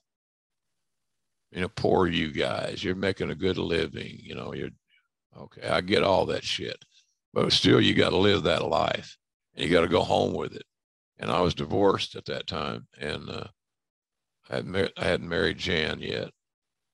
I met her there. Met her through WCW, ironically, on a flight. She was a flight attendant. But man, it was just a miserable place to work at that time. And man, Conrad, I love pro wrestling. I love it today. I'll love it more tomorrow. I try to demonstrate that on Wednesday nights. This old bastard still loves what he does. And, but boy, there were times when if I had a better offer, if McMahon would have called me up, I'd have figured a way to get out of my contract and go to work for them. That's how badly it was. And it was that way every frigging day. Every frigging day. And a lot of people don't understand that. The sizzle and the dirt, my God, my boy, all that stuff. It was just the worst time. That year, 1990, was probably one of the worst years I've had in the business since I got in it in 74. Well, it was a big year for Sting because he finally wins the world title, but Meltzer summed it up like this. Realistically, Sting never had a chance. The fact that his return from knee surgery to win the title, a result that was hardly wrestling's best kept secret, failed to sell out Baltimore, was an unheeded warning sign. Getting a huge pop and drawing huge houses aren't the same thing. Still, Sting had to win the title on July 8th. The match was the largest grossing NWA event since Flair and Funk sold out Baltimore a year earlier for Flair's comeback, with a less legitimate injury, but the same story. Although pay-per-view figures are often unreliable, it appears the Flair-Sting match did the most money on a pay-per-view of any NWA show. While an argument can be made that Luger and not Sting should have been given the title, To do so would have eliminated the biggest house of the year, the best pay-per-view in company history, and what should have been 2 solid months or so of solid house show gates for rematches, at least in theory. But to base the entire future on the company on someone who was untested in the position of champion with the idea that there was no looking back was foolish. The decibel level of Sting's entrances and the results of a demographic survey done by people who don't know or understand the first thing about what draws money in wrestling did not mean Sting was going to be the 1990s answer to Hulk Hogan. The answer was Sting deserved a chance. But in the meantime, if for some reason it didn't work out, there was always Ric Flair. Right. What say you? Is Sting's first title run categorized as a disappointment in your mind? And if so, what could have been changed to make it more successful? Well, yes is my answer. It was not handled well. Secondly, you'd love to be able to omit the untimely patella injury. Oh, yeah. That's the kneecap. If you could eliminate that, that would have solved a lot of issues. The fact that we didn't have any, it seemed to be a lack of commitment to Sting because of the lack of commitment to build heels, a heel factory for him to work with. And most bookers I ever worked with would have gotten some of their best workers together to say, here, I want to have you, you're going to have a run with Sting. It's going to be for the title. You should make a little money, blah, blah, blah. And we didn't have that. So we didn't have that table set. We weren't ready for him to be the champion.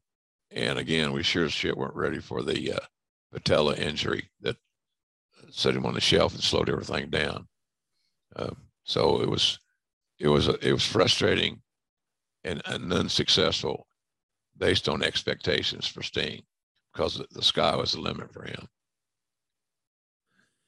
Well, we got a lot of questions here for the show. I don't know that we'll get to them all. Let's do one here. Andrew wants to know, did Sting have input from the WCW booking committee, or did he ever discuss what opponents he would have liked to work with? He had input. Yeah, he had input. I don't know how often it was taken, but he certainly had input, Conrad, without a doubt. He'd been there a few years, and he was kind of tenured. And he knew that the company had high expectations for him. So he parlayed that influence to his betterment, which is smart. Thomas wants to know, hi, Uncle Jim, belated birthday wishes. Sting is an icon, but back in 1991, what holes did he have in his game, if any? Well, I think his promo ability was something he had to work on and become a better communicator. And he did. You know, he especially it's like today, you know, he's got great timing, but he hadn't found that timing yet in his promos. So I'd say his promos were the most lacking element of his game. Here's another one. This one is from Kurt. Could the Black Scorpion have worked in general if it wasn't Sting's first feud as champion? And if it was actually done successfully, who could they have unmasked to make it a success? Well, that's a tough question. You know, they weren't going to go out and spend big money on somebody. Didn't seem like they didn't. We rebooted Nate in that role, as we've been discussing. So I don't know that we had anybody on our roster that could have made the impact as the Black Scorpion as what we did. We didn't have the bodies on the roster. And again, they were leery of going out and investing more money. They'd invested money in a lot of talents that were making like $150 or $200, and Dog and Paul Orndorff, but their time was over. And they were very fortunate to get that number because not many people would have paid them that. We were at the bottom of our options. Do you think it could have worked if it was, I know this sounds crazy, but when I talked to Jim Hurd for adfreeshows.com, he admitted that he had been trying to negotiate with Randy Savage. Would that have worked if he unmasked and, oh my gosh, it's the Macho Man? Of course. Absolutely. It'd been phenomenal. But I don't know how close Randy was in leaving events. We know he eventually would, but Randy was doing a pretty good job, making some good money there during that run. And Vince loved him. And that's what Randy needed a lot. Randy needed a lot of love, to be honest with you. He needed to feel like he was cared for and meant something, because he was very insecure. And I think that's what Vince offered Randy: security. I'm your guy. Look what we've done together so far. That group down there is crazy. And he could give about 10 illustrations a week about how crazy we were. So, but Randy would have been a home run without a doubt. Interesting question here from Joe. Joe wants to know, do you think Sting was the John Cena of his time? Oh, good question, Joe. Might have been a little bit. Remember, he was force-fed. Anytime you find yourself in a position as a creator and you're force-feeding something down another's throat, you have to be very, very careful. Because if you do it too hard and it's the baby face you're working with, people start spitting him back at you. So I could see that analogy being made and being pretty damn on target. Way to go, Joe. Well, next week we're going to be doing something pretty fun, but before we tell you about that, I want to go to the phones. That's right. The phones. We're actually letting people come on the program and ask their question to Jim Ross right here. You do it over at adfreeshows.com. And I think we've got a call right now. Let's take a listen. Hey, JR, Brad Stanton, top guy here. About Sting's 90-91 career, where he feuded with the Black Scorpion for a lot of the time. What did you think of this? And how soon did you know that it was going to be Ric Flair? Was it always going to be Ric Flair? I've heard a lot of different things. Thanks. So you've told us when you knew it was Ric Flair, but overall, in hindsight, was it worth a try since it sold for not the pay-per-view, but it did garner a ton of traffic television wise, the biggest audience you guys had ever had, the biggest rating you ever had? That makes me think, okay, maybe it was worth a try. We just didn't have a plan for the end of this thing. It was definitely worth a try. There was something there. It was old school wrestling being reincarnated. The mysterious masked man from parts unknown. Or as Vince would say, ha, ha, ha. So I should not be so angry. Yeah, it's worth a try, man, because it was starting to work, but it wasn't. When you book a story, if you're a screenwriter, you kind of got a pretty good idea who your characters are going to be. Right. And we didn't have that luxury, man. Didn't have that luxury, but it sure as hell was worth a try. It just wasn't executed worth a shit. Well, we're going to try to do something fun next week. We're going to watch the Thursday Raw from February of 1997. Of course, this is Thursday Raw Thursday, the very famous show where, for whatever reason, Shawn Michaels lost his smile. We'll break all of that down next week. We'll talk about The Rock winning his first title. We'll talk about the go home build for the Final Four pay-per-view. Just a week of chaos in the World Wrestling Federation. But I'll tell you what, if your life is a little chaotic, maybe it's time you just kick it old school, maybe take it low and slow. Of course, I'm talking about jrsbbq.com. It's the place to be right now this time of year. Is it not, Jim? Absolutely. Of course, people are thinking, oh, Jesus, JR's going to talk about that goddamn barbecue sauce again. Yep. Here we go. Here we go, kids. A simple deal. It's a family business, family recipes. We started it and built it from scratch. I mean, from zero or bottom zero. We had a real good holiday season, I thought anyway, and always could be better. But it's not a seasonal thing, you know, folks. The original sauce was my mom's recipe. I love the chipotle ketchup. It makes a great steak sauce, especially if you warm it up a little bit. My go-to sandwich thing, I don't eat mayo anymore. I do like that Duke's mayo. You ever had Duke's mayo, Conrad? I have. Pretty good. But I'm doing the mustard. It's got no sugar. And I'm diabetic too. So it's healthier for me. It's got great flavor. It makes turkey have a personality, because turkey breast can be mighty boring unless you jack it up with mesquite or this or that. But what helps it live another life is the jalapeno honey mustard. And then, of course, no matter the weather, no matter what you're cooking, if it's eggs, vegetables, proteins, or seasoning is the cash cow. That's great.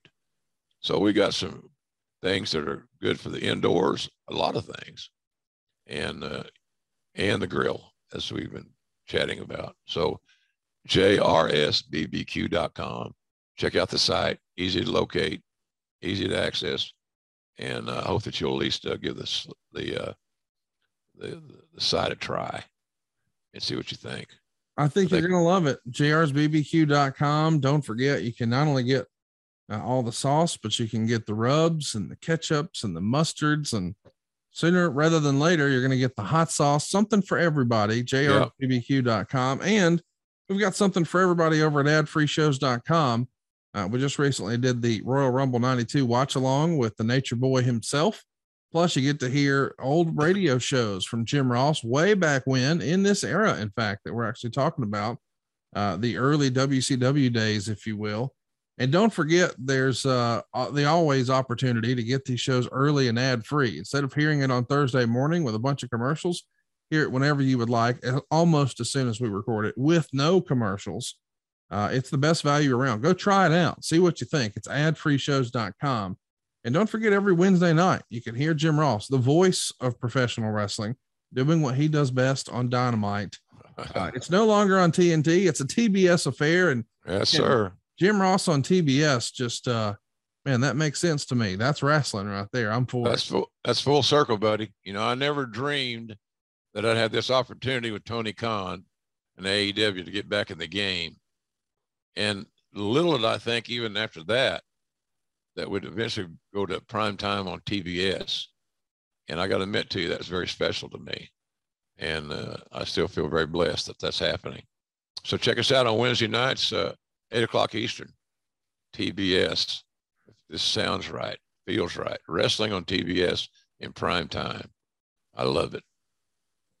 And we love you guys. Appreciate all the support. Hit the subscribe button. Tell your friends about your favorite podcast. It's every Thursday right here. It's Grillin' JR with the voice of wrestling, Mr. Jim Ross. And heavy on the Mr., ladies and gentlemen, and we'll catch you on Wednesday night. Thanks for joining us. John brings his skewed sense of humor. Jeff brings tips to cut strokes off your next round. Together, it's those weekend golf guys. They'll pay a lot of money to PXG and Titleist and Callaway and on and on and on, right? How many yards do you think you're going to pick up with that extra driver? I think I can get an extra 5 to 10. What if I give you 15 to 20? Can you pay me more? Jeff Smith teaches on a sliding scale. Those Weekend Golf Guys, the podcast, part of the Believe Network. Just search BLEAV on YouTube or wherever you listen.